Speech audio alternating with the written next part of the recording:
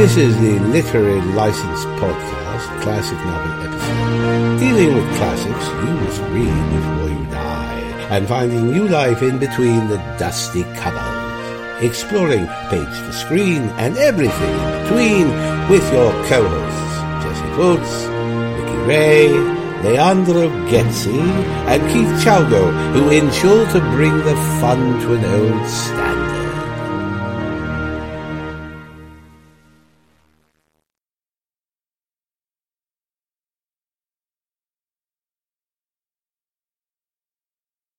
Hello, welcome to Literary License Podcast, and today we're discussing Little Women by Louisa May Alcott and the 1933 film Little Women starring Katharine Hepburn. And before we get started, let's find out who's with us. First, we have Vicky Ray with us. Hello, Vicky. Hi, everybody. And Leandro Gazzi. Hello, Leandro. Hello. Hi, how are you? Well, I'm groovy. And before we get started, let's find out what we've been up to. Starting with Leandro, what have you been up to since last month? He's got a chance to say what he's been up to. I'm working now like every day, like before all the lockdowns. I have finished to sew everything in the allotment that I have. So I have been eating few vegetables that are ready now. And I started to go back to the gym. So back on track. Gyms, yes. Yeah. And what about yourself, Vix? What have you been up to?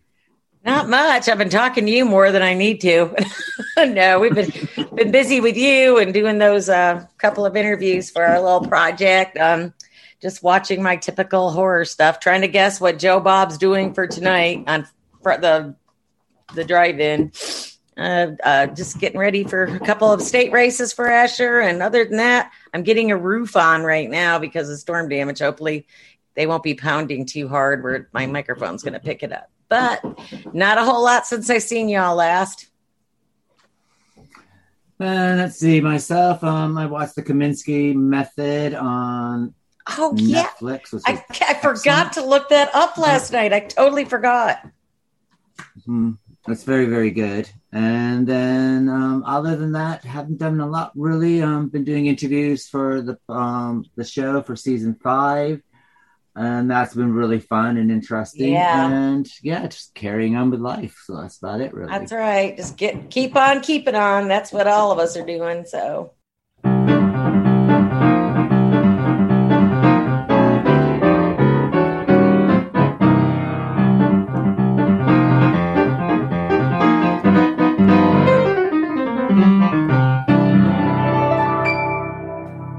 So this brings us to talking about Little Women, which is a coming-of-age novel written by the American novelist Louisa May Alcott, which was originally published in 2 volumes in 1868 and 1869. Alcott wrote the book over several months at the request of her publisher. The story follows the lives of the 4 March sisters, Meg, Jo, Beth, and Amy, and details their passage from childhood to womanhood. It is loosely based on the lives of the author and her 3 sisters. Scholars classify it as an autobiographical or semi-autobiographical novel. Little Women was immediately commercial and a critical success, with readers demanding to know more about the characters. Alcott quickly completed a 2nd volume titled Good Wives in the United Kingdom, although the name originated from the publishers and not from Alcott. And it was also successful. The 2 volumes were issued in 1880 as a single novel titled Little Women, which is what we're covering as both volumes of that. Alcott wrote 2 sequels to her popular work, both of which also featured the March sisters, Little Men from 1871 and Jo's Boys from 1886. The novel addresses 3 major themes: domesticity, work, and true love, all of them interdependent and each necessary to the achievement of a heroine's individual identity. According to Sarah Elbert, Alcott created a new form of literature, one that took elements from romantic children's fiction and combined it with others with sentimental novels, resulting in a totally new format. Elbert argues that within Little Women can be found the first version of the all-American girl, and that her various aspects are embodied in the differencing of the March sisters. The book has been translated to numerous languages and frequently adapted for stage and screen. So what we're going to do is cut to the synopsis, and we'll be right back.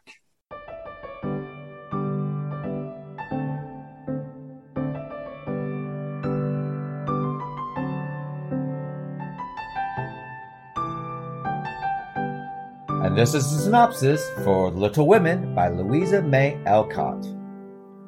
Louisa May Alcott prefaces Little Women with an excerpt from John Bunyan's 17th century work, The Pilgrim's Progress, an allegorical novel about leading a Christian life. Alcott's story begins with the four March girls, Meg, Jo, Beth, and Amy, sitting in their living room lamenting over their poverty. The girls decide that they will each buy themselves a present in order to brighten their Christmas. Soon, however, they change their minds and decide that instead of buying presents for themselves, they will buy presents for their mother, Marmee. Marmee comes home with a letter from Mr. March, the girls' father, who is serving as a Union chaplain in the Civil War. The letter inspires the girls to bear their burdens more cheerfully and not to complain about their poverty. On Christmas morning, the girls wake up to find books, probably copies of The Pilgrim's Progress, under their pillows. Later that day, Marmee encourages them to give away their breakfast to a poor family, the Hummels. Their elderly neighbor, Mr. Lawrence, whom the girls have never met, rewards the charitable activities by sending over a feast. Soon, Meg and Jo are invited to attend a New Year's party at the home of Meg's wealthy friend, Sally Gardner. At the party, Jo retreats to an alcove and there meets Laurie, the boy who lives with Mr. Lawrence. While dancing, Meg sprains her ankle, Laurie escorts the sisters home, and the Marches regret having to return to their daily routine after the holiday festivities. Jo visits Laurie when he is sick and meets his grandfather, Mr. Lawrence. She inadvertently insults a painting of Mr. Lawrence in front of the man himself. Luckily, Laurie's grandfather admires Jo's spunk, and they become friends. Soon, Mr. Lawrence meets all the sisters, and Beth becomes his special favorite. Mr. Lawrence gives her his deceased granddaughter's piano. The girls have various adventures. Amy is caught trading lines at school, and the teacher hits her as a punishment. As a result, Mrs. March withdraws her daughter from school. Jo refuses to let Amy go with her to the theater. In retaliation, Amy burns Jo's manuscript, and Jo, in her anger, nearly lets Amy drown while ice skating. Pretty Meg attends her friend Annie Moffat's party, and after allowing the other girls to dress her up in high style, learns that appearances are not everything. While at the party, she hears that people think she intends to marry Laurie for his money. That year, the Marches form the Pickwick Club, in which they write a family newspaper. In the spring, Jo smuggles Laurie into one of the club meetings, and he becomes a member, presenting his new circle with a postbox. At the beginning of June, the Marches decide to neglect their housework. At the end of a lazy week, Marmee takes a day off too. The girls spoil a dinner, but everybody ends up laughing over it. One day, Laurie has an English friend over, and the Marches go on a picnic with them. Later, Jo gets the story published for the first time. One dark day, the family receives a telegram saying that Mr. March is sick in the hospital in Washington, D.C. Marmee goes to tend to him, and Jo sells her hair to help finance the trip. Chaos ensues in Marmee's wake, but the girls neglect the chores again. Only Beth goes to visit the Hummels, and after one of her visits, she contracts scarlet fever from the Hummel baby. Beth teeters on the brink of death until Marmee returns. Meanwhile, Amy spends time at Aunt March's house in order to escape the disease. Beth recovers, though not completely, and Mr. Brooke, Laurie's tutor, falls in love with Meg, much to Jo's dismay. Mr. Brooke and Meg are engaged by the end of Part 1. 3 years have passed, and before Part 2 begins, Mr. March is home from the war, and Laurie is nearly done with school. Soon, Meg marries and moves into a new house with Mr. Brooke. One day, Amy decides to have a lunch for her art school classmates, but poor weather ruins the festivities. Jo gets a novel published, but she must cut it down in order to please her publishers. Meanwhile, Meg struggles with the duties of keeping house, and she soon gives birth to twins, Demi and Daisy. Amy gets to go to Paris instead of Jo, who's courted on her trip. Because their Aunt Carol prefers Amy's ladylike behavior as a companion. Jo begins to think that Beth loves Laurie. In order to escape Laurie's affections for her, Jo moves to New York so as to give Beth a chance to win his affections. There, Jo meets Professor Bauer, a poor German language instructor. Professor Bauer discourages Jo from writing sensationalist stories, and she takes his advice and finds a simpler writing style. When Jo returns home, Laurie proposes to her, but she turns him down. Beth soon dies. Amy and Laurie reunite in France and they fall in love. They marry and return home. Jo begins to hope that Professor Bauer will come for her. He does, and they marry a year later. Amy and Laurie have a daughter named Beth, who is sickly. Jo inherits Plumfield, Aunt March's house, and decides to turn it into a boarding school for boys. The novel ends with the family happily gathered together, each sister thankful for her blessings and for each other. And that is the synopsis for Little Women.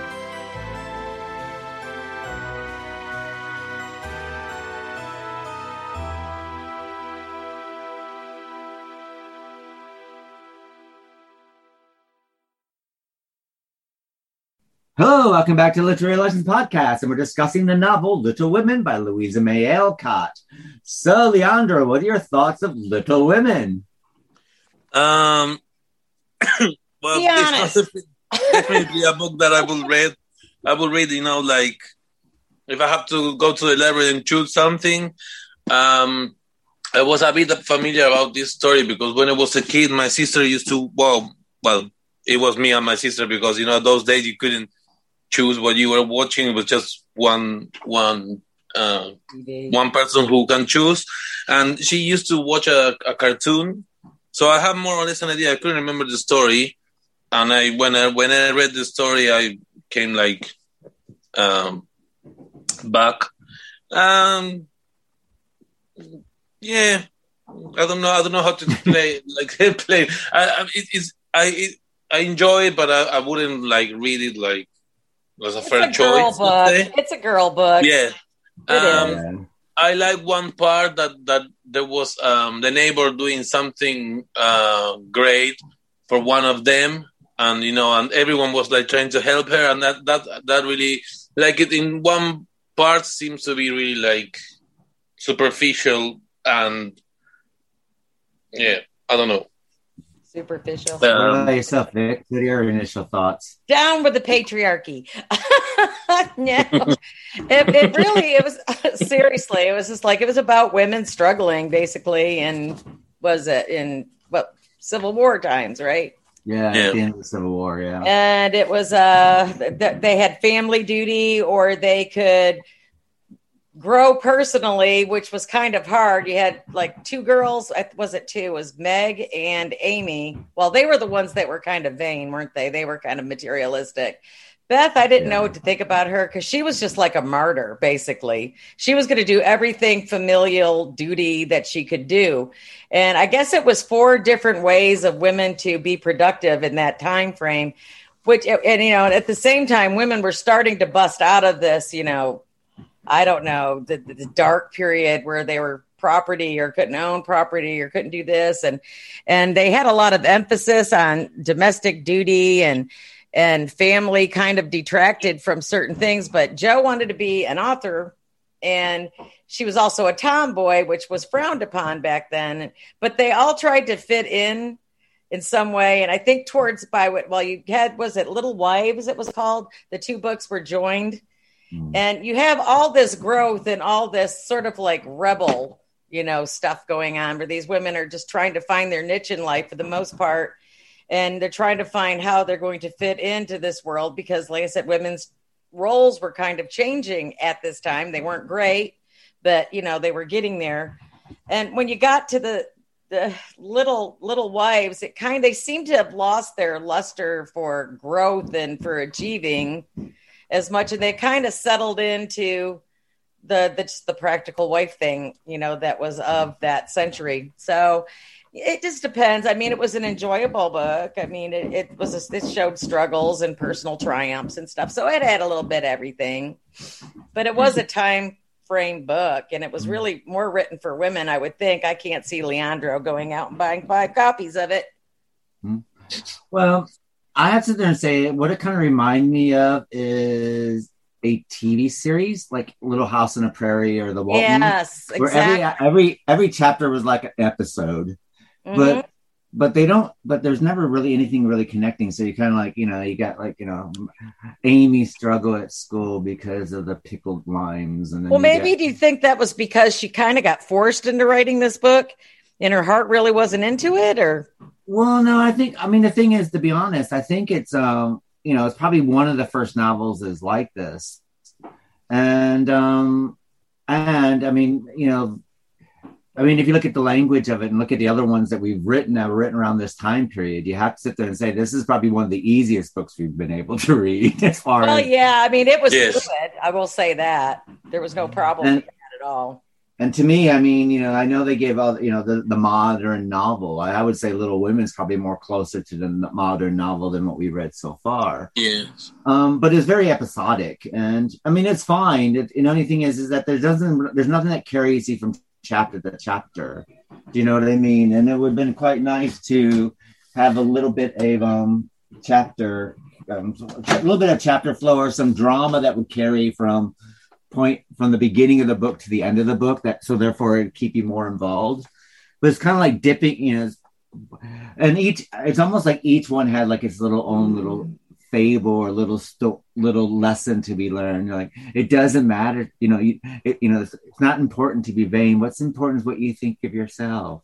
Or money's not everything, because even with poor times you can find love within your family. And it's kind of like each chapter had like its own little Well, actually they were rich prior, and then when the Civil War came, I'm assuming that's when they lost their money. And so they were trying to, and I forget what was with the limes. What happened with the limes?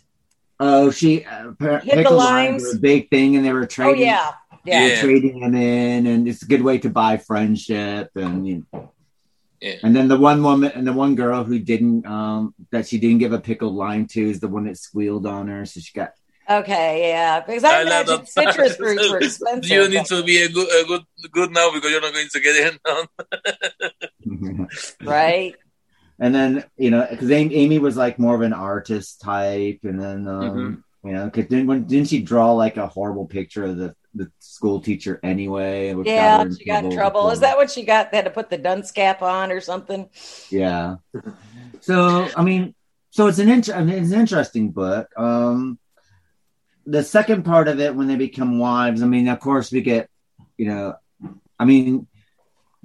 Women, the first book, probably took about 2 or 3 years to write. And then when he got the sequel came out like a year later. So obviously she rushed through the sequel to write it, because, it's like with anything, whether you're, it's your first, whether it's your first film or not your first film, but your first recording, your first record contract, or whether it's your first book. You spend so much time perfecting that when you write, when the second album or the second book comes out, it does tend to lessen, as far as quality goes. It's very rare that the second book or the second album is as good as the first. So this is the first book, and there's another one technically. Part 2 was the sequel, and they put the two novels. She did write Little Men and Joe's Boys. I mean, she went on to try to, she did the All American Girl series too, did she not? Is this author as popular as Harper Lee? No. Well, she was in her time. I mean, Harper Lee came around 100 years later. This is I think this is about 1868 that this book was released. Yeah, it was. Yeah. And she did it because, like Joe in the book, she was trying to get money to take care of her family. Yeah. So, she did kind of mingle a couple of personal factoids in there with her novel. I mean, it was probably hard during the Civil War and after the Civil War. Can you imagine? I mean, the chaos, and I'm sure they were Yankees, weren't they? They were Yankees. Yeah, they were in New England, weren't they? South. They were Yankees. Yeah. Well, no, they were in what country? What state were they in? I can't remember now. I remember they had snow and ice, so I'm assuming they said New England. I know it's a New England state. That I did know. So I'm assuming Massachusetts or maybe even New Hampshire. New Hampshire or Vermont. Because the thing is, I never found out where exactly they were. It just seemed to be a bit vague. Exactly. Yeah. Where they were. Well, I mean, obviously Marmee is close enough to Washington where they can get there and back in some kind of amount of time where it isn't, cross country. So yeah. Well, I knew they were on like the eastern coast. I didn't know what state they were in, sort of thing. I mean, what's quite interesting is that Little Women does question the validity of gender stereotypes, both male and female. Because you have some delicate males, and then you have your rough and tough males, and then you had your your various degrees of females as well, which I thought was quite ahead of its time, considering that it's very ahead of its time, because she didn't want, like Joe does not want to be a conventional female, and Laurie, what's his first name? That's his middle name, Laurie. The male interest there for at least two. Theodore, no. What was the first He name? uses his name Laurie as opposed to using his real Yes. first name. So he's in touch with his feminine side. So you do have a lot of that going on in here, and that is ahead of its time. So you'd be right on that. Well, I mean, if you look at, Laurie, Laurie is not really a conventional man anyway. He wants to pursue music. And at a time where it was culture, that was a female thing. Females pursued music, and men were like pursued business or war. Well, then how do you explain all the great composers? Because they were talented. Well, it's different. Well, yeah, but he said that music is for women and not for men back then, which is true. They learned how to play the harpsichord or the piano, or anything like that. Yeah, men weren't encouraged, I guess. No, and then if you look at Joe and Laurie, which interestingly enough, they don't end up together by the end, which I thought was interesting in itself. But it was quite interesting that because they're out of the norms of the gender stereotyping, that they were able to. They always faced on obstacles. They didn't shy away from it, so they were very, very comfortable with who they were as well, which is quite nice actually. That they were actually very, very comfortable with who they were. Well, they were kind of selfish too, though, when you think about it, because remember when Beth gets scarlet fever and she goes to take care of the family that has a baby with scarlet fever, dies of scarlet fever.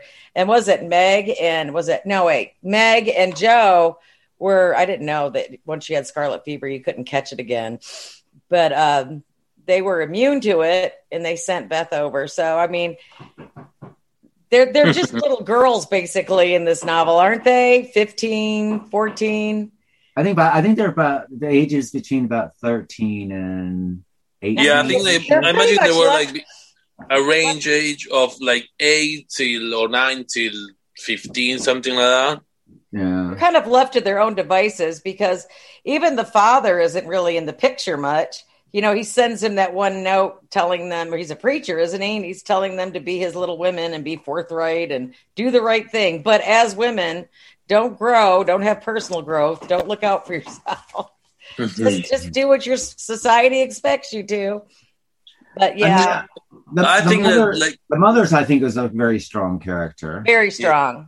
They were more upset about mom going away to Washington than they were about the father possibly being ill in Washington, where she had to go get him or go sit with him. So mom was definitely the big, the focal point for the anchor of the family, I would say. But she also gave them like lessons, like, I want, it doesn't matter if you marry rich or poor, just as long as you marry happy, which is a nice message to make, actually. Right. And that money doesn't buy everything. And what matters is the people that you're with.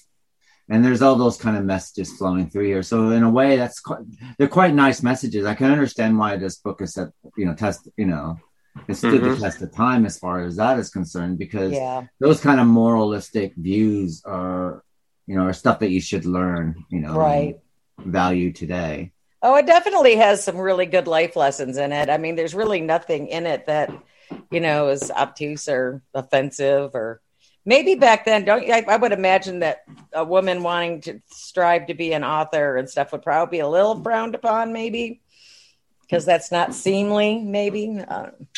I think it's at that time at the time where this book is talking about, it's like kind of like woman was like kind of get prepared to get married and be the housewife. If you see the activities while living apart, Joe, she wants to be an actress. But even if she was being an actress, she was performing a man, right? The character. Well, and it's like cowboy. Yeah, and it's like one wanted to be like kind of the perfect housewife, like being like have a lot of money, and the other one was like, I don't know, like knitting or I don't know, doing embroidery and all those things. Right. Yeah.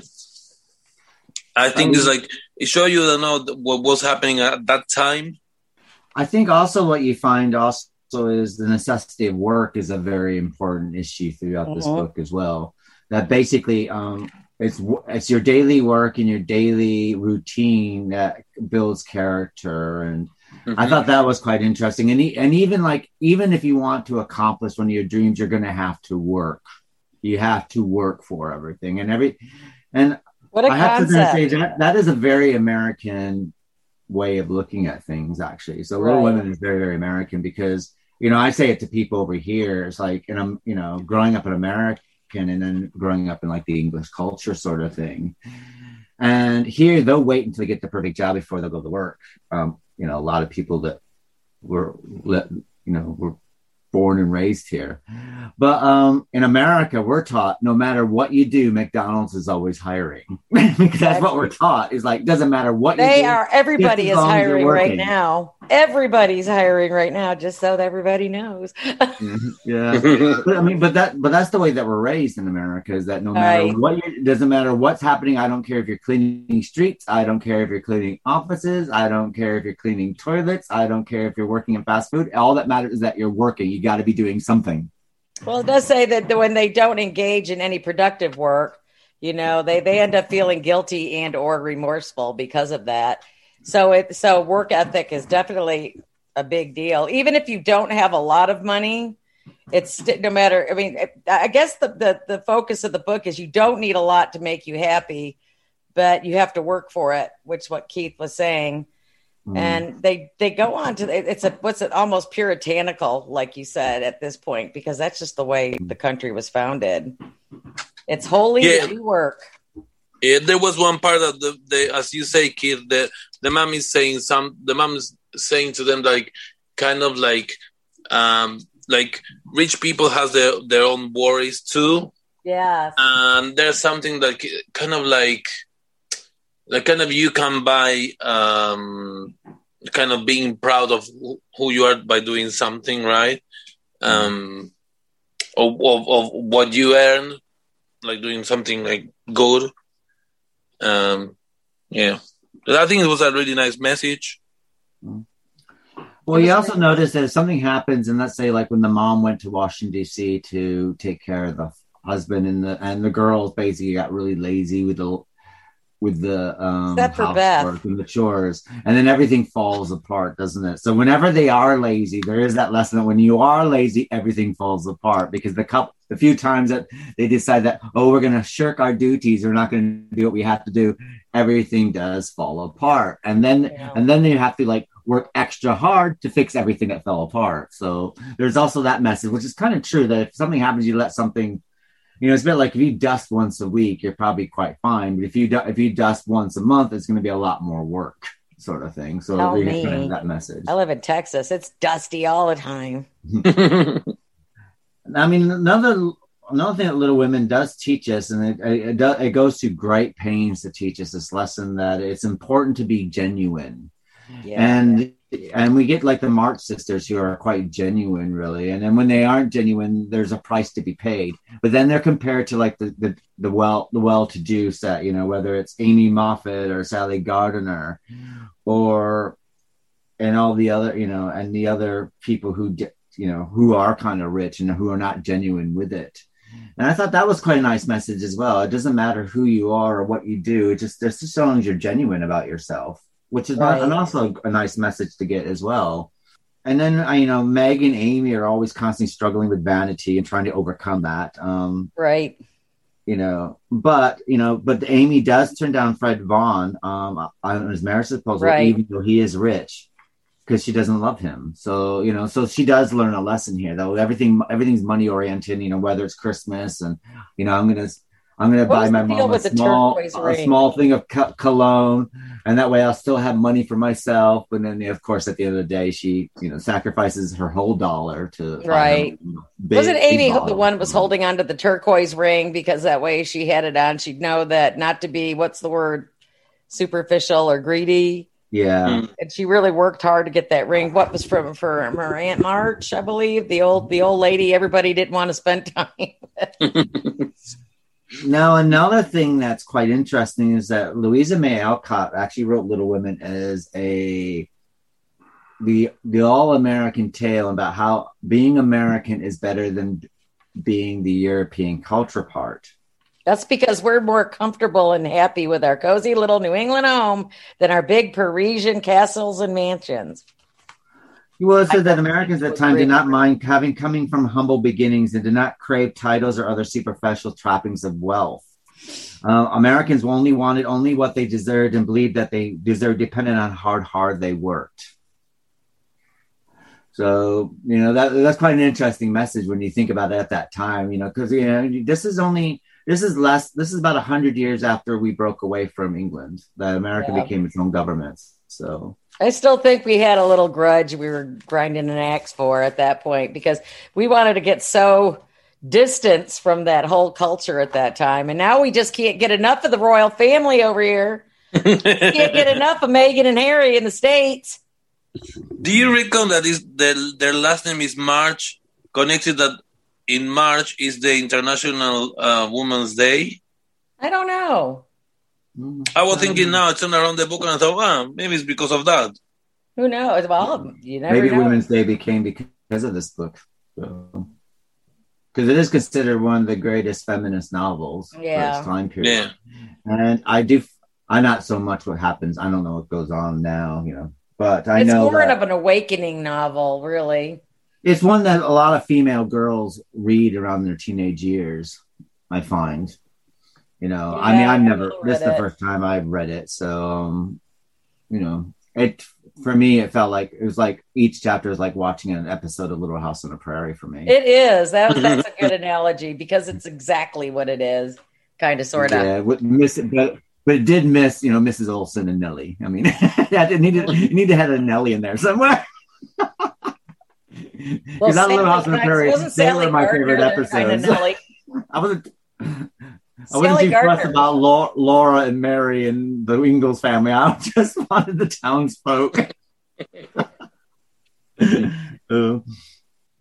Now, there's a lot of symbolism on the book as well. Umbrellas play a big symbolism, where if men offer a woman an umbrella, they're offering to shield them or to protect them. Yeah. And whenever one of the March sisters refused the umbrella, means that they didn't want that man to protect them or shield them from anything, which I thought, which is quite an interesting thing as well, considering that umbrellas shield you from the rain and protect you from the rain. So that was quite nice. I can hold my own umbrella. And burning seemed to be a big thing in here as well.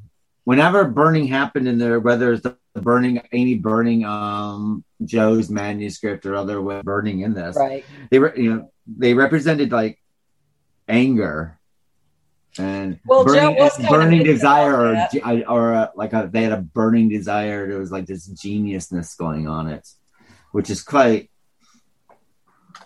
bizarre, actually. Because I mean, for me, I guess I would always consider burning to be destructive. Could be also a purifying thing. Yeah, purifying as well. Although I'd rather use water.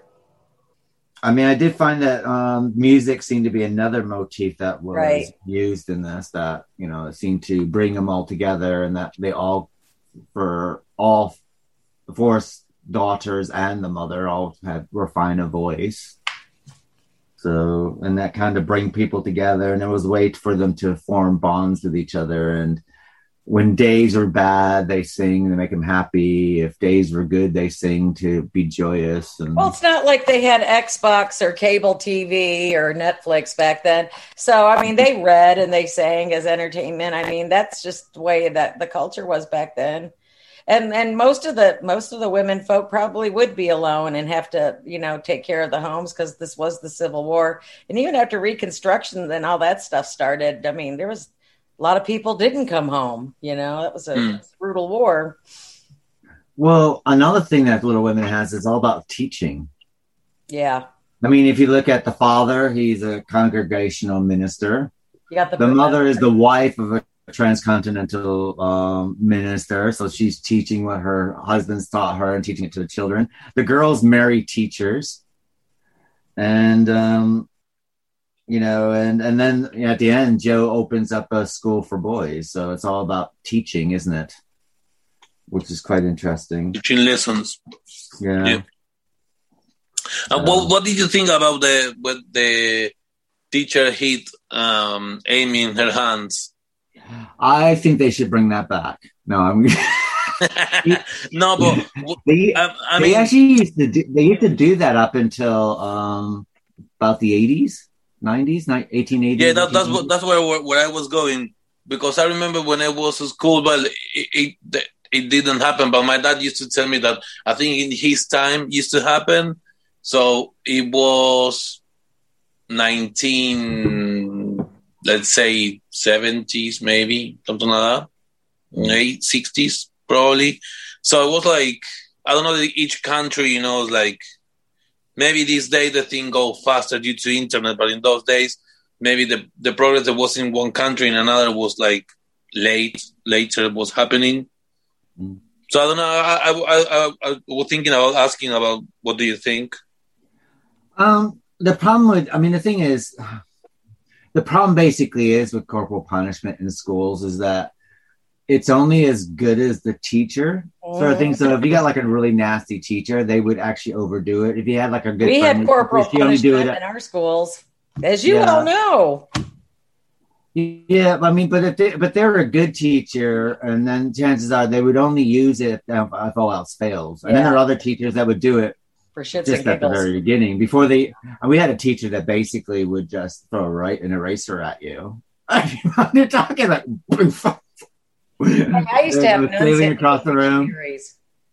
Sister Esther used to hit me with dictionary. And look at you now. Look at me. There's nothing wrong with me at all. I turned out fine. Reading novels like that. I guess the thing is, I don't think corporal punishment is a bad thing. Unfortunately, is that it could be a bad thing misused. Yeah, and it tends to, you kind of it's funny, but you always remember the teachers who misused it. Yes. Yes. They're the ones that kind of stay with you for the rest of your life. And the thing is, it's kind of funny, but at the time that, would you ever receive any of these kind of punishments, whether your, teachers, raising you up by your ear and dragging you down the hallway or whatever. Or your hair in third grade. Yep. Mm-hmm. I remember that too. Mrs. Horshaw. Yeah, mine was Mr. Powers. And the thing is, you remember these teachers for the rest of your life. I know. I didn't about it now. It's humiliating and horrible at the time, but now you kind of laugh at it. I know. Well, yeah, it's funny now.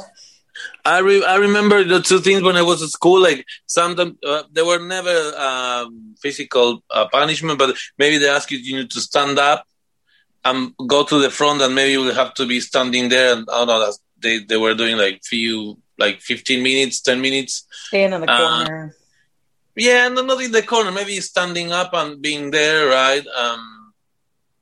Or maybe if you have to talk about something, like they were asking you questions, like a kind of exam, but for the whole class. So they were asking you things, and you have to be on the front, and then maybe the professor will go back to the back. So it's kind of like you're kind of giving a lecture to everyone, right? Right. And I remember once they were like, sometimes they used to ask you to leave the room, so you were staying outside of the whole class, not knowing what was going on. But I remember once I was in secondary school, and I think they took 2 or 3 students outside, and then they were scared they went to play football. They were not there. So then they stopped doing that. We had a coach at IHC. Remember Coach LeDuc, Keith? You must remember him a little bit. Roughly. I didn't think I used to send all the boys to Coach LeDuc when they were bad. Yeah, I actually got out of gym class in IHC, so. You don't know how you pull off half the crap you did. I guess we talked mainly about the beginning of the book, but I guess let's talk about part 2 of the book where they start getting married and the death of Beth, which, to be honest, when she died, I didn't really feel that much of a loss for her because she was kind of a mousy character anyway. She reminded me of Olivia de Havilland in Gone with the Wind. Remember her? What was her name? Oh my God, I can't remember. Melanie, yes. Yeah, Melanie was the same thing, mousy, and so she didn't talk a lot. She wasn't, but she was the smartest of the bunch, basically, though. The thing is that when I watched Gone with the Wind recently, because I thought, oh my God, they're going to ban it. So I'll watch it because I'm probably not be able to see it again, but they haven't banned it. But I did watch it, all 4 hours of it. I love it. To say that. 4 hours. Gone with the Wind, yeah, it's 4 hours long. I have never seen it, but whoa. It's a brilliant film, actually. I loved it. And everything like this. But I have to sit there and say that when I was watching it, and the thing is out, I've seen it before, and I always think of Melanie as like, the mousy one or whatever like this. Right. watching it this time around is like, I actually prefer Scarlett because you know where you stood with Scarlett. Yeah. Melanie, she's conniving little cow. I'm sorry, but it's just like she's back there a little bit. She's just passive aggressive all the way there. She's just passive aggressive. But you would have thought that she would have come down hard on Scarlett after she gets caught with Ashley Wilkes in the kissing booth, so to speak. You know, because you had the mean aunts. That's like, oh, there's Scarlett and there's Ashley Wilkes. But she does it another way. She kills her with kindness, which is even worse. She actually loved her, I think, and she couldn't possibly think that Scarlett would do anything wrong. But I think she did. I just thought that I'm going to. Haviland had a mouth like a stormtrooper. Yeah. She was not mousy in real life. But see, I think Melanie basically knew exactly what she was doing, and she knew exactly that if I played the victim and be all sweet and stuff like this, I guess that's a way of looking at it. Yeah, because it's funny though. When I saw it the first time around, I was like, oh, she's a victim, not victim in like millennial victim, but right. Victim. But then when I watched this time, I was like, oh my God, she's actually conniving. She knows exactly what she's doing. She's not sweet. I didn't see her that way. I thought she just loved Scarlett so much that she couldn't think that Scarlett would do anything wrong, let alone seduce Ashley. Watch it again with that mindset I gave you, and it's funny. I'll watch it again. Well, the thing is, like, Ashley was such a wet blanket. I don't understand why they want to fight over such a wet noodle like him. I have never understood that, why women fight over men like that. Now, Rhett Butler, I could get it. Everybody needs to fight over Rhett because he's like a man's man, kind of thing. Yeah. But that's what Beth reminded me of, Olivia de Havilland and Gone with the Wind. Mm-hmm. Melanie. Yeah, and then she was always very, very shy, and she's very, when she got to know Laurie's grandfather, and it was kind of like, hiding behind the girls, petticoats and so on and so forth. So, I mean, it was interesting. The three sisters are very, very distinctive, and I have to give Louisa May Alcott that she's made sure that each of the three sisters are very, very distinct, sort of thing.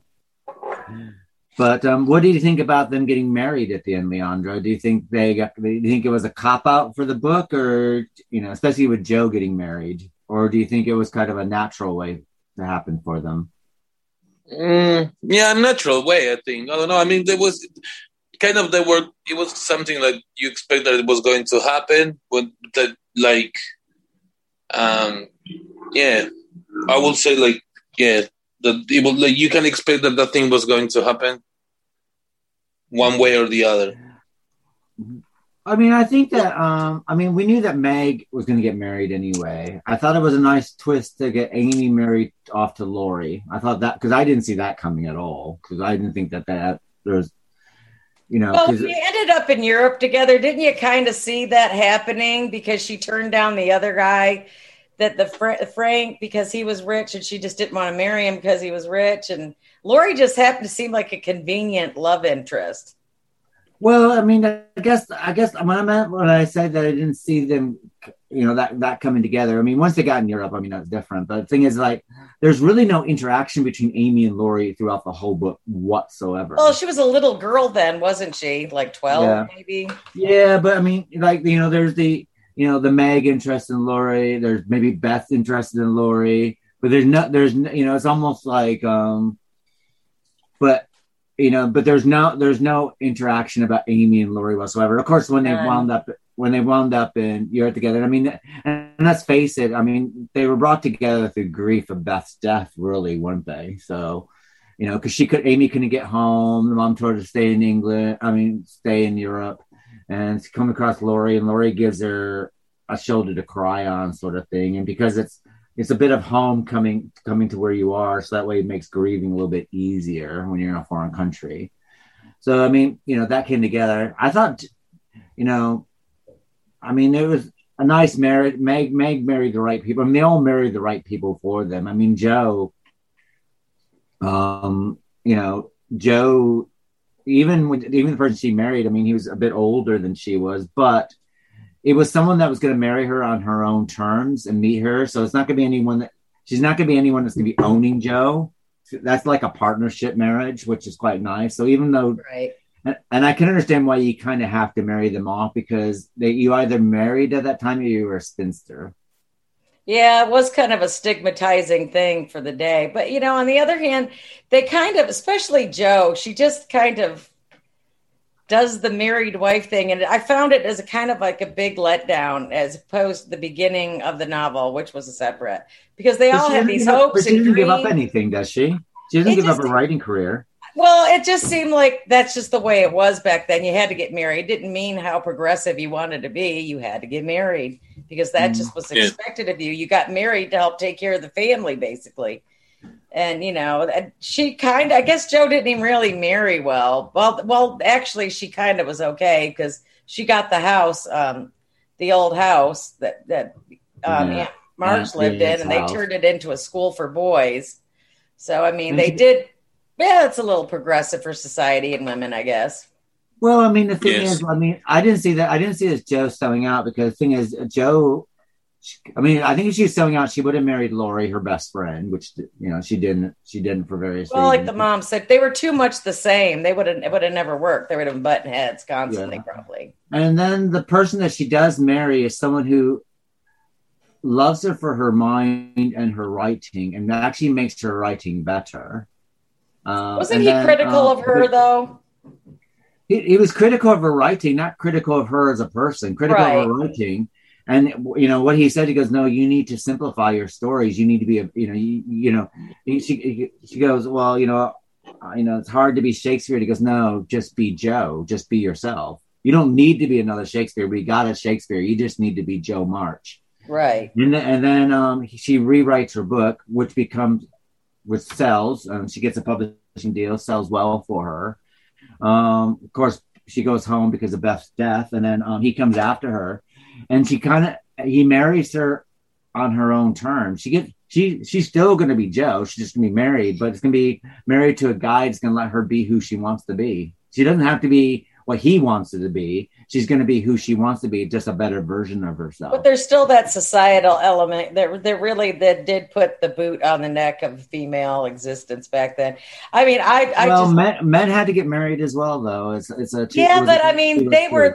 But women were in a caste system, if you like, I mean, they had to. Well, actually, they could marry up. They were socially mobile.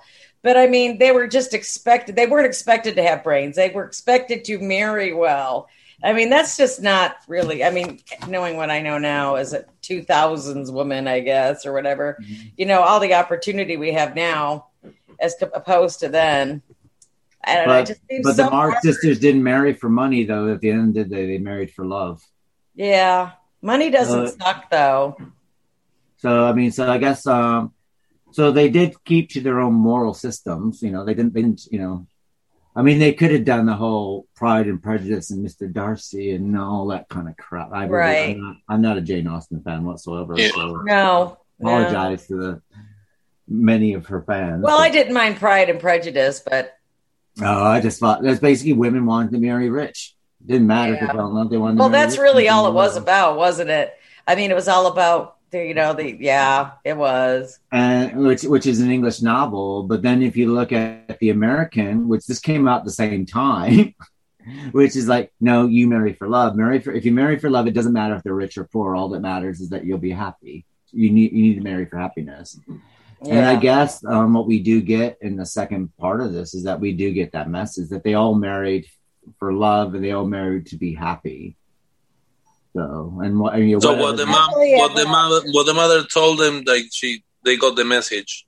Yeah, basically, and and I had something to say that the husbands that they married to do suit them. They do. Meg's husband suits hers. Amy and Lori are fine because Amy's going to need someone that's going to test her, and Lori's got the patience of a saint, so that's going to work well. And as far as Jo is concerned, she married someone she's still going to be Jo. I mean, she'll be just a married version of Jo, but she's still going to be Jo. I mean, it's her idea to open the school for boys. It's her idea to be a teacher, and she gets to teach, and she gets to do her theater and write her plays and write her books, and she's still going to continue writing. So she's doing everything.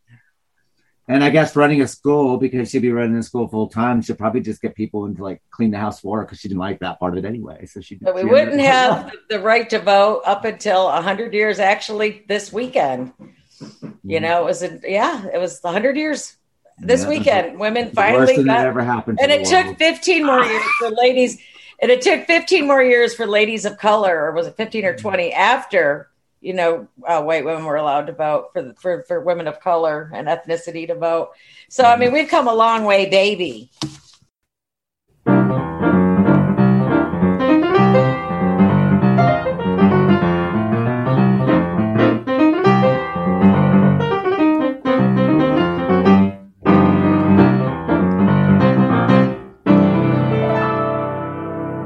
Okay, what are our final thoughts of Little Women, the novel overall? And starting with you, Vix.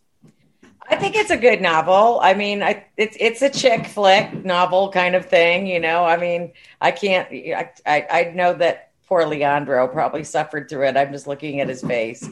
But it's actually not a bad, I mean, it really does put you in the relevant era of women and coming of age for these girls and making decisions.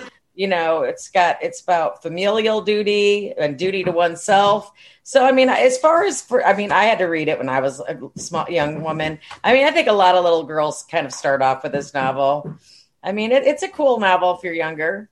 Knowing what I know now, I would probably say down with the patriarchy yet again. But no, I mean, it's a good novel. I think all little girls should read it, or women for that matter. And if men are in touch with their feminine side, such as your good selves, they will read it too.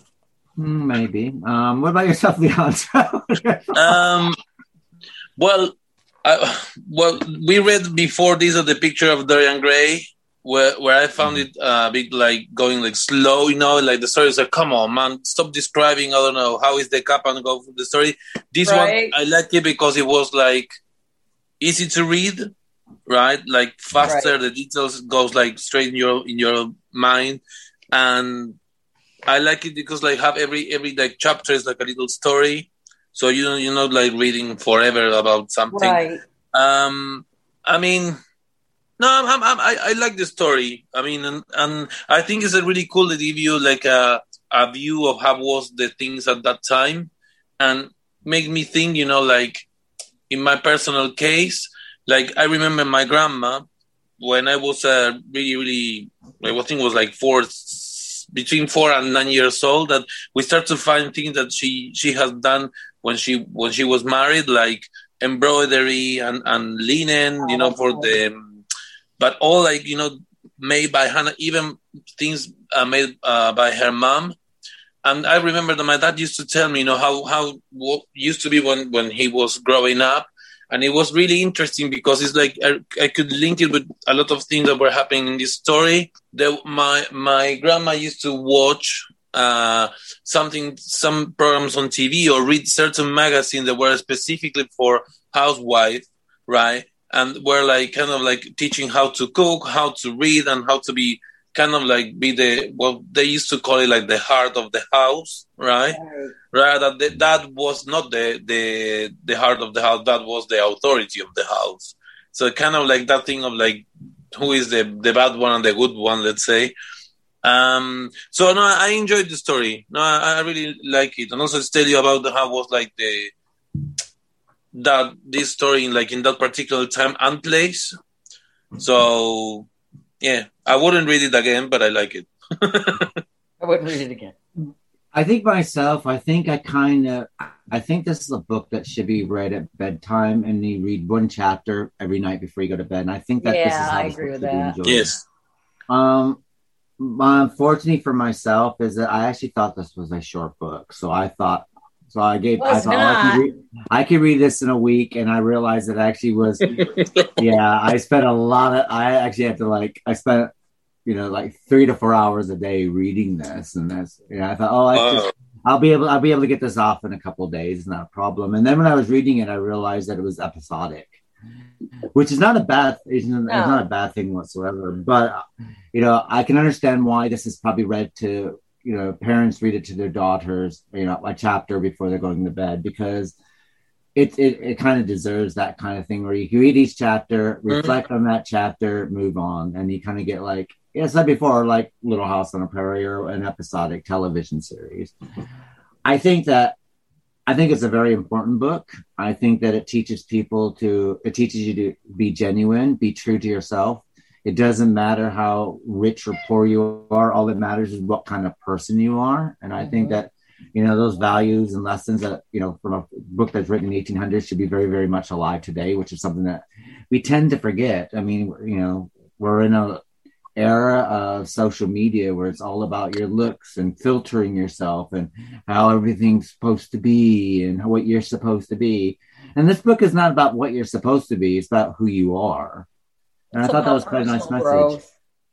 Yeah. And you can do that through personal growth. And, another important thing about this book that I thought was quite important is that none of them are victims of their situation. No. If they do something wrong or they find themselves in a bad situation, you take ownership, you take responsibility for it, you learn from it, and you move forward. And I thought that was I thought the lesson was very, very good. So, words to live by. Own it. So, you're right. And I like that thing that, for example, the mother was also telling, like good advices. For example, like when they started, they went to the house in Christmas time. They went to the house of people that were living in a really, really bad situation, the poor, and then help them out, and cook something for them. Like they donate their breakfast. And this kind of make them understand that, okay, maybe you're complaining because, this Christmas you're not having what you like, but there are people that maybe are not having not this Christmas, like every day. Well, I mean, that's also an important lesson to learn as well, that even though you might be going through a bad time, there's always someone going through something worse. Oh, there's always somebody suffering more or worse, And the thing is, it's not, the world's not about you. The world is, the world is about being kind to each other, showing compassion to each other, and basically, be a good person. If you're a good person, the world will turn out right for you. You just have to be good and take ownership and learn, do what you have to do. And I think the messages in this book are universal, and they're great. And they're great messages. So.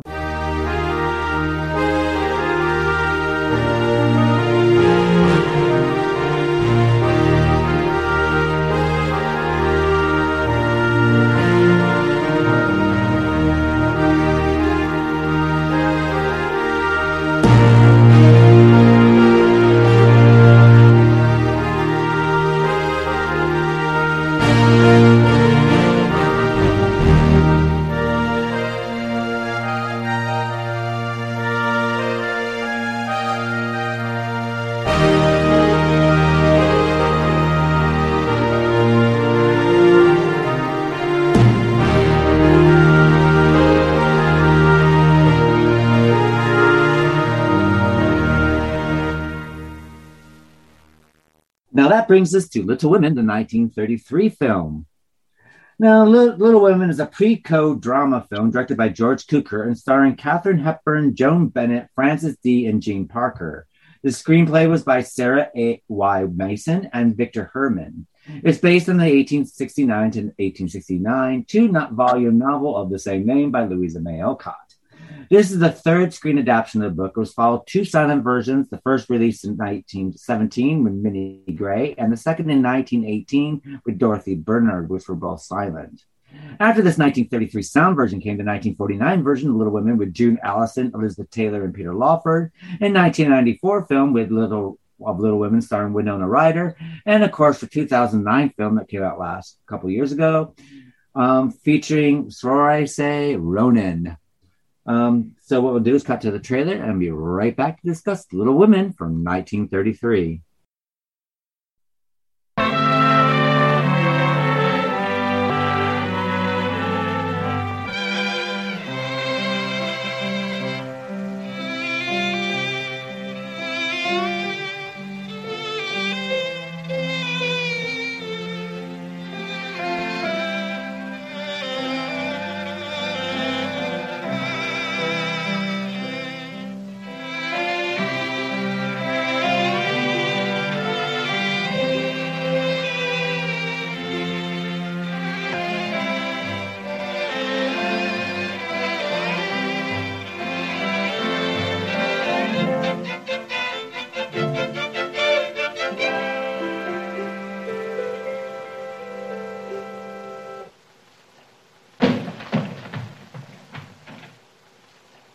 don't have to go to that nasty old Davis' school with impertinent girls who laugh at your dresses and label your father if he isn't rich. Libel. Don't say label as if Papa were a pickle bottle.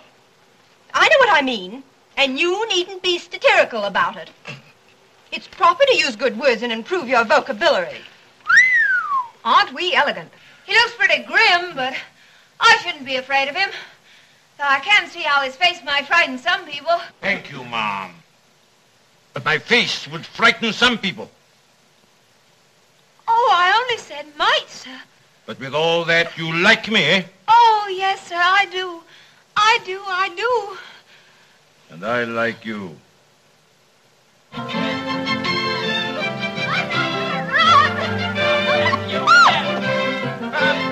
I'll get you.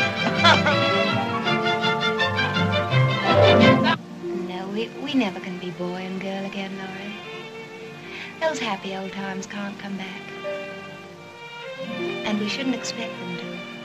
Oh, that trip to Europe that you so looked forward to, oh, that is too bad. That's a cruel disappointment. And on the top, the stupid professor comes blundering and makes things worse. Oh, but Joe, I think I'll be homesick for you, even in heaven. If you really want Bessie, please wait until Mommy comes home. But, oh, God, please don't.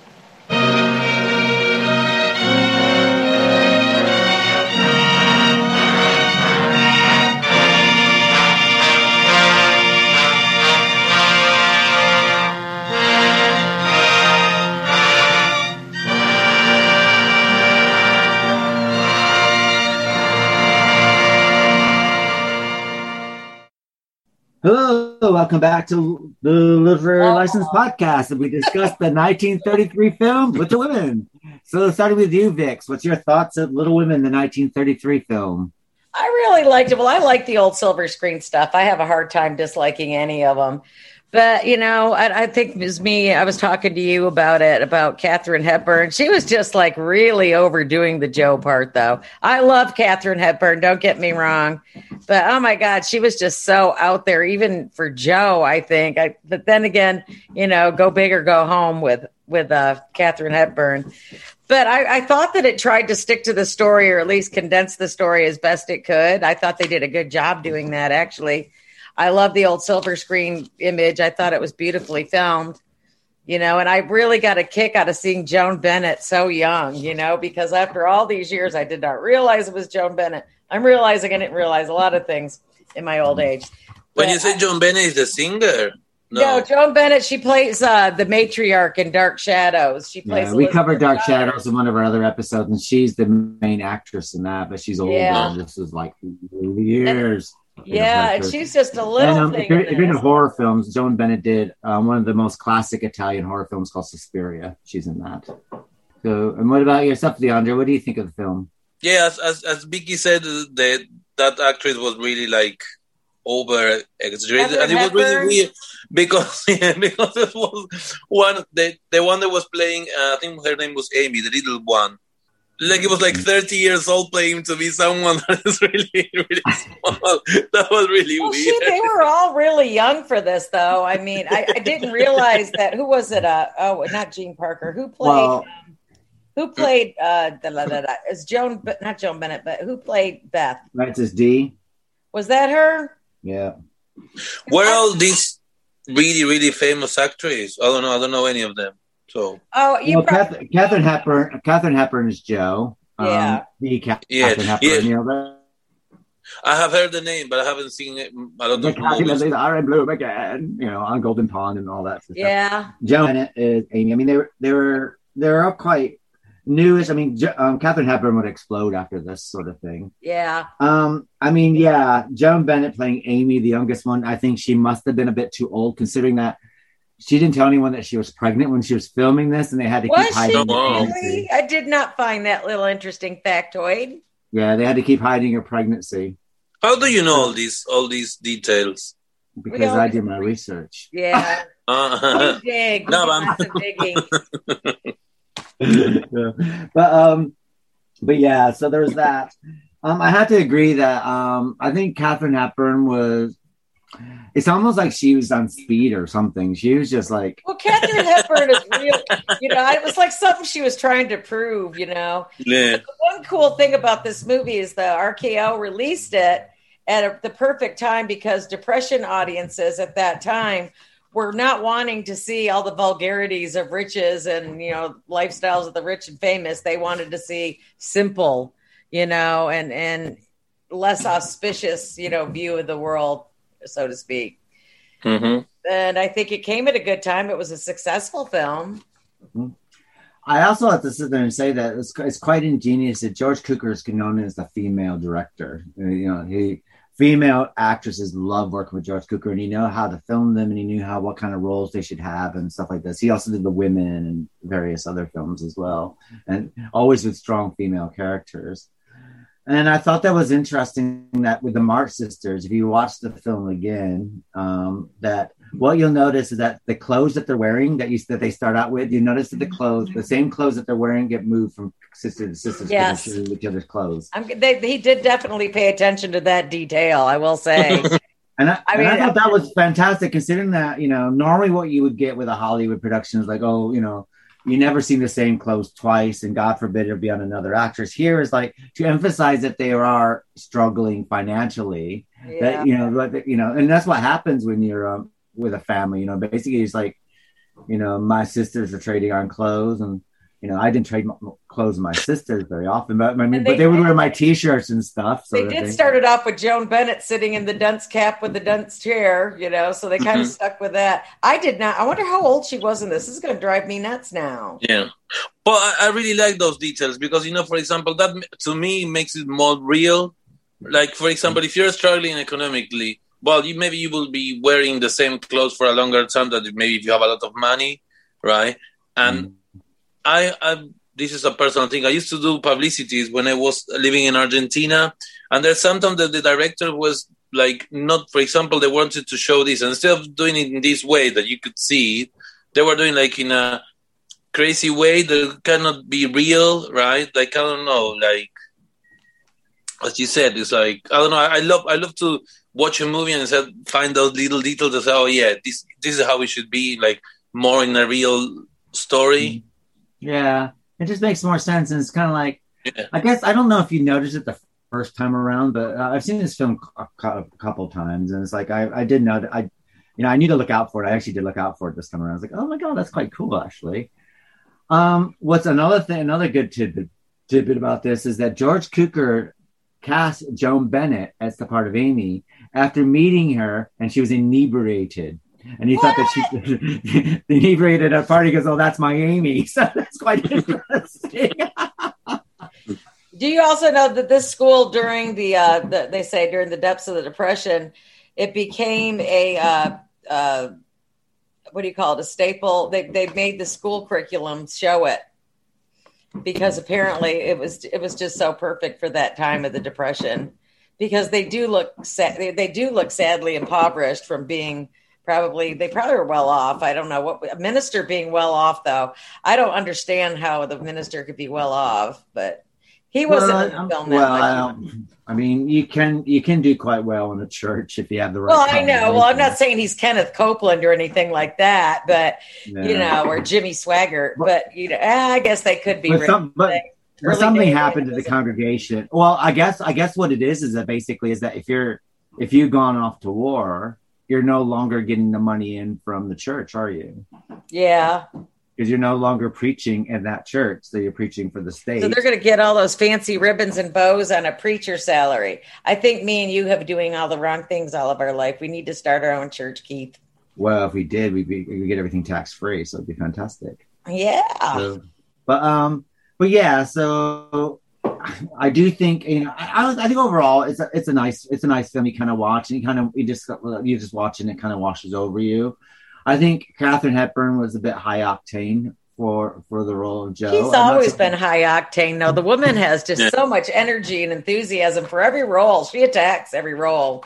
Well, but I don't know. It's what you say. It's like when an actor is acting in a movie that's kind of playing a play. I don't know if you Yeah, know it felt like a play, actually. Sounds like she instead of doing like in a normal way, she was like too much. And I think there's no need. Yeah, everything was, even her hand movements and everything that she did was so big.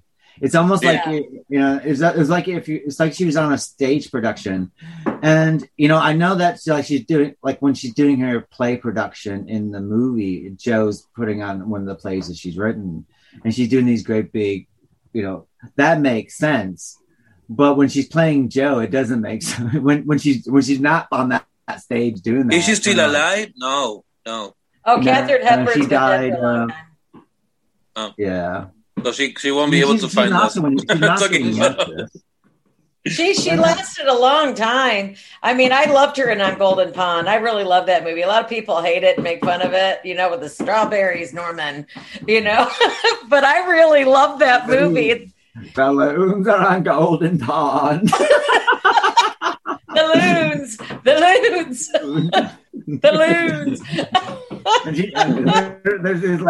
She need to have a way of talking like the catalilies are in bloom. Oh, I know the catalilies. They're in full bloom. Yeah, I remember the catalilies. I mean, she's a good actress. I just think that she was just a bit. I think it's like, I guess she probably.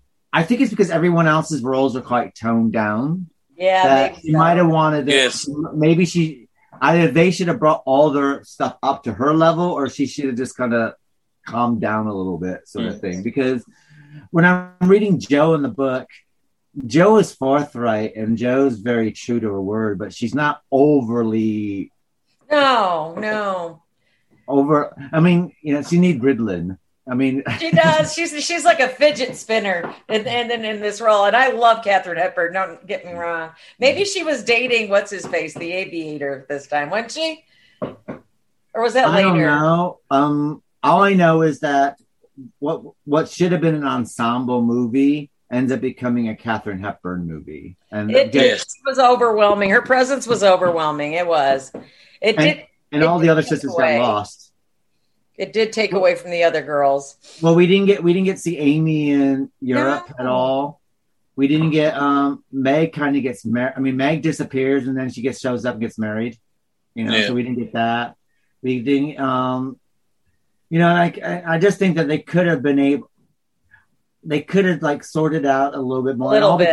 Catherine and Laurie as well, which you know, and maybe you know if you're gonna condense. I know you're gonna have to condense the book, otherwise you're going to need a there's no way. Which they did do a Little Women. They did do a good job, I thought. You know, everybody got married in the end. They kind of swung it around for a good hour and 40-minute movie. I mean, I thought they did a pretty good job condensing what they could as far as Hollywood goes. I mean, they hit all the major points and all the ups and downs. But if you watch what's the episodic? Is that Winona Ryder in it playing Joe? I think. Yeah, they do the episodes. That's a really good version of it. If people are really wanting to see it further, I really enjoyed that one. I didn't watch it this week, obviously, but I have seen it, and it does a good job. Yeah, with Christian Bale in it. Yes, yeah. I mean, there's also the 1970s TV version, which is available on YouTube, that stars Susan Day from the Partridge Family. Oh, yeah, we talked about that. I totally forgot about that version. That was excellent, too. Brady Bunch. And I think that runs like 8 episodes, and that actually does a very, very good job of being quite true.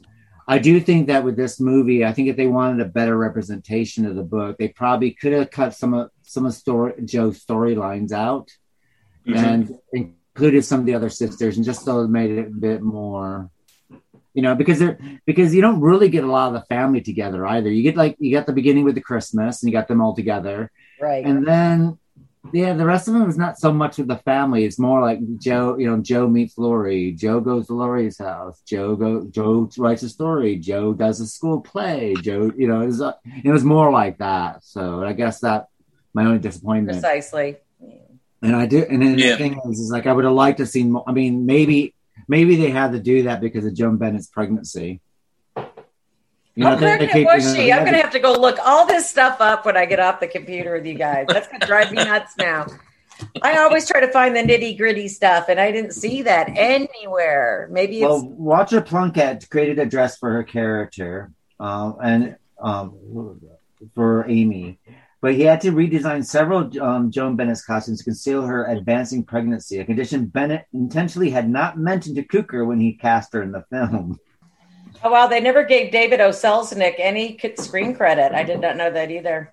He went back to David O. RKO Selznick, actually, I think, didn't he own RKO, or he was one of the owners of RKO? Well, it said that David O. Selznick received no screen credit. He returned to RKO from MGM to supervise the production as the last film left in his contract with the studio, and they never gave him credit for it.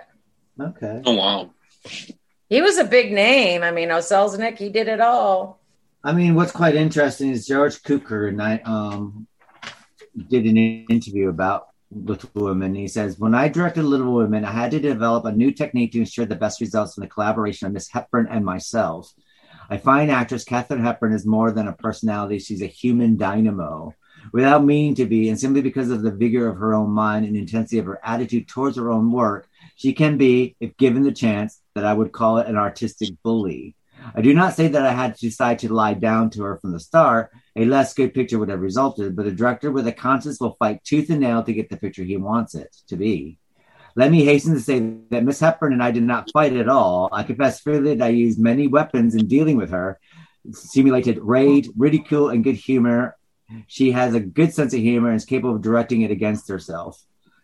So this pretty much tells you what Katharine Hepburn is like on stage, and I think it does show that he's kind of a spitfire. That people will say that she was a spitfire. I would love to see like the outtakes from this, actually, because I know the Gone with the Wind outtakes are great because Olivia de Havilland, she just cusses all the time. Well, I imagine that, for example, when for the writer, it's easy to kind of moderate jokes because for example, one chapter is about one person, the other one is another person. Right. But when you make the movie, that the character is there, and maybe the other character is like the actress, let's say, it's not strong enough, the personality or how he's doing the thing.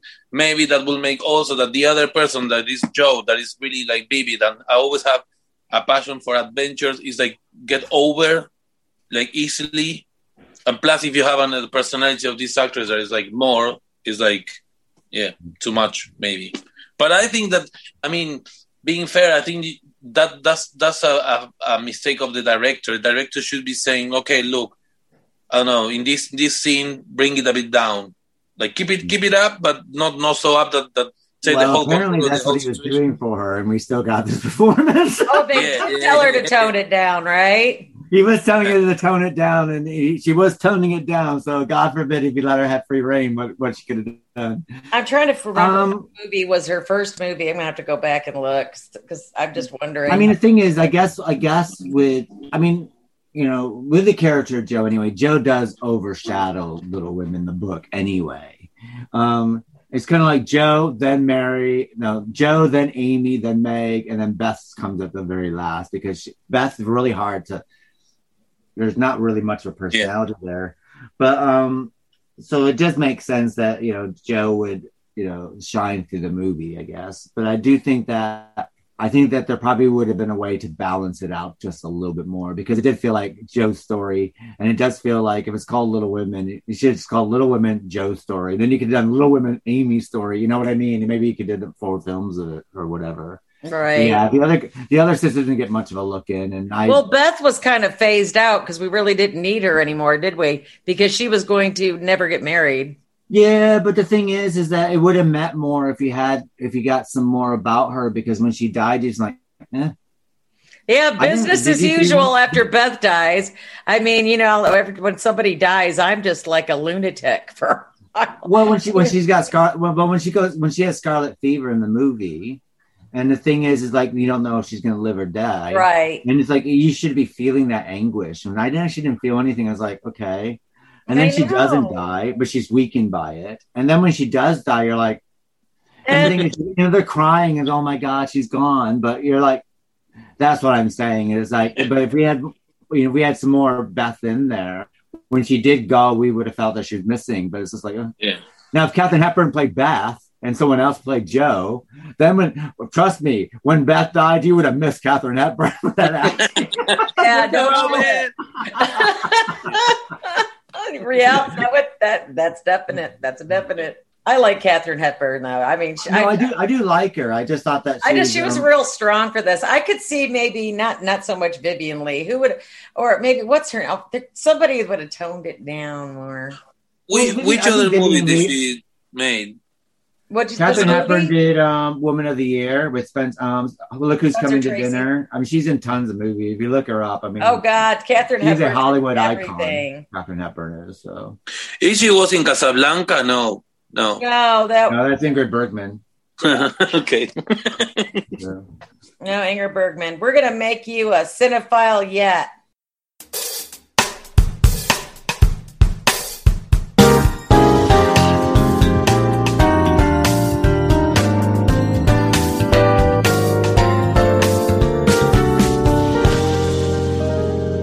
So I guess what we'll discuss is let's discuss the difference between the book and the film, and which do you prefer? Starting with you, Vix.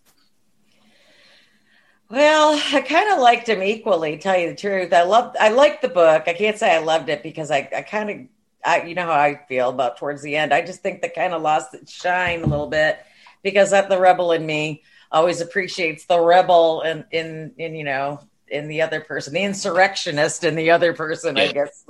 But I thought it was a good book. I think all girls, or even boys for that matter, should read it. It's a really good, it really does portray the time because the author was in, indeed in that time and kind of reflecting on her life.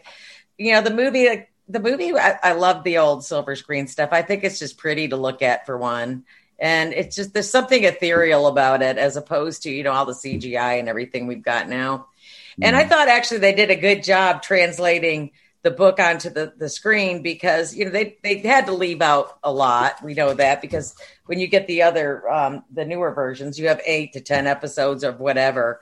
So, they don't cover everything, but I think they hit all the major points, what the point they were trying to get across. And there was a happy ending. I mean, there was death, there was struggle, there was, all kinds of stuff going on. But it didn't leave you feeling like, I'm going to cry into my pillow, though. So I think that they both complement each other, actually. So I would say that, well, obviously they did complement each other because they put it into some of the school's curriculums during the Great Depression. So obviously it resonates with people. What about you, Leandro? Well, I prefer the book. You don't like Katharine Hepburn, we know. No. I don't know. It's like I like the way the author describe things, right? Because it's not really like poetically way. It's just go to the point, and you can have an image in your head like straight away. I don't know. I mean, I like the way she tells the story. Like she's telling you what's going on, of course, right? But also you can imagine how the place could be. Where they are. I like when I was reading at that part of they went to visit this family that was for Christmas. I could imagine, how could that room could be. With they said they would have the windows broken and it was really cold. And actually could imagine, what they were doing, the action they were doing. The thing is, like, I have always a theory. When you read a book and then you watch the movie, as the author wasn't there when they were doing the movie to say, look, no, don't do this way. I don't know. They say, put the table that way and this have to happen in that or in that way. It's like always you get like kind of like sometimes the director view of the story or how he wants to tell it. And as every person is different, if you have, I don't know, 2 directors of the same book, probably the movie won't be the same. So in this case, I like it more the book rather than the movie.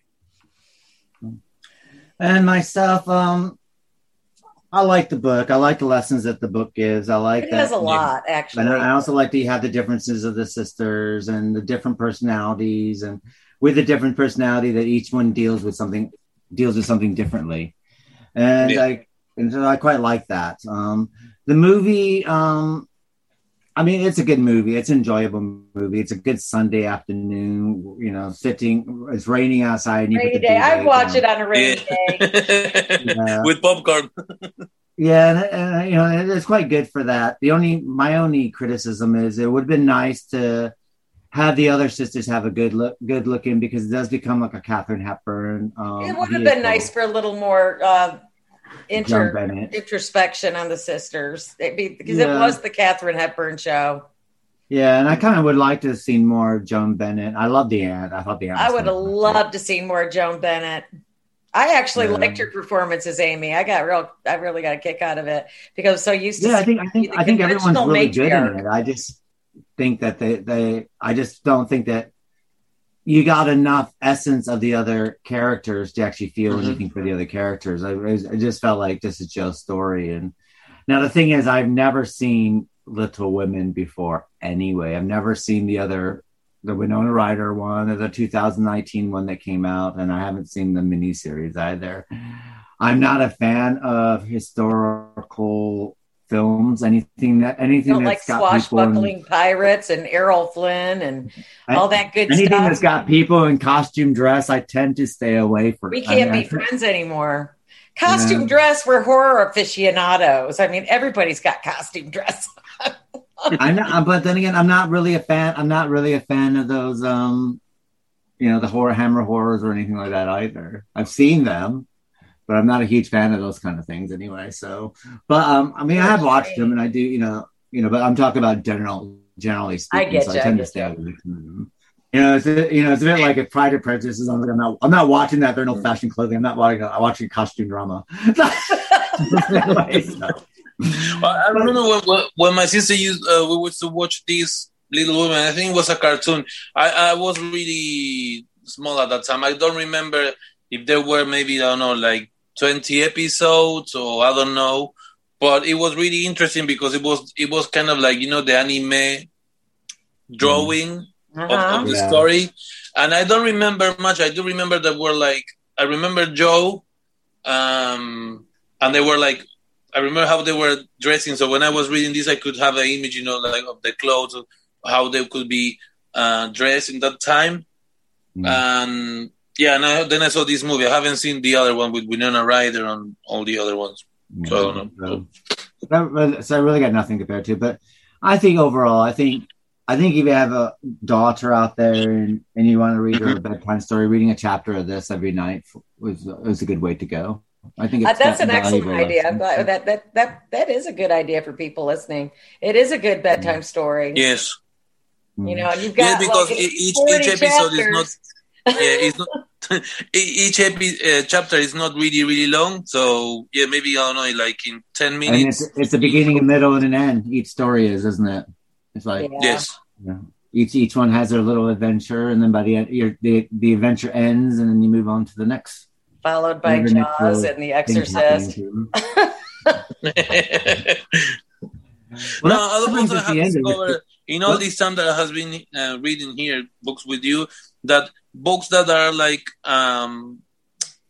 short, like paragraphs like that, like are easier to read because you can, for example, put it away and then you come back, and then rather than when the story is really long, then you need to something. I don't know. I personally need to go and maybe one page and to catch up again and then carry on. Yeah. So, it's an easy read. I have to be fair, it was a very easy read. One of the easiest that we've had so far this season. So.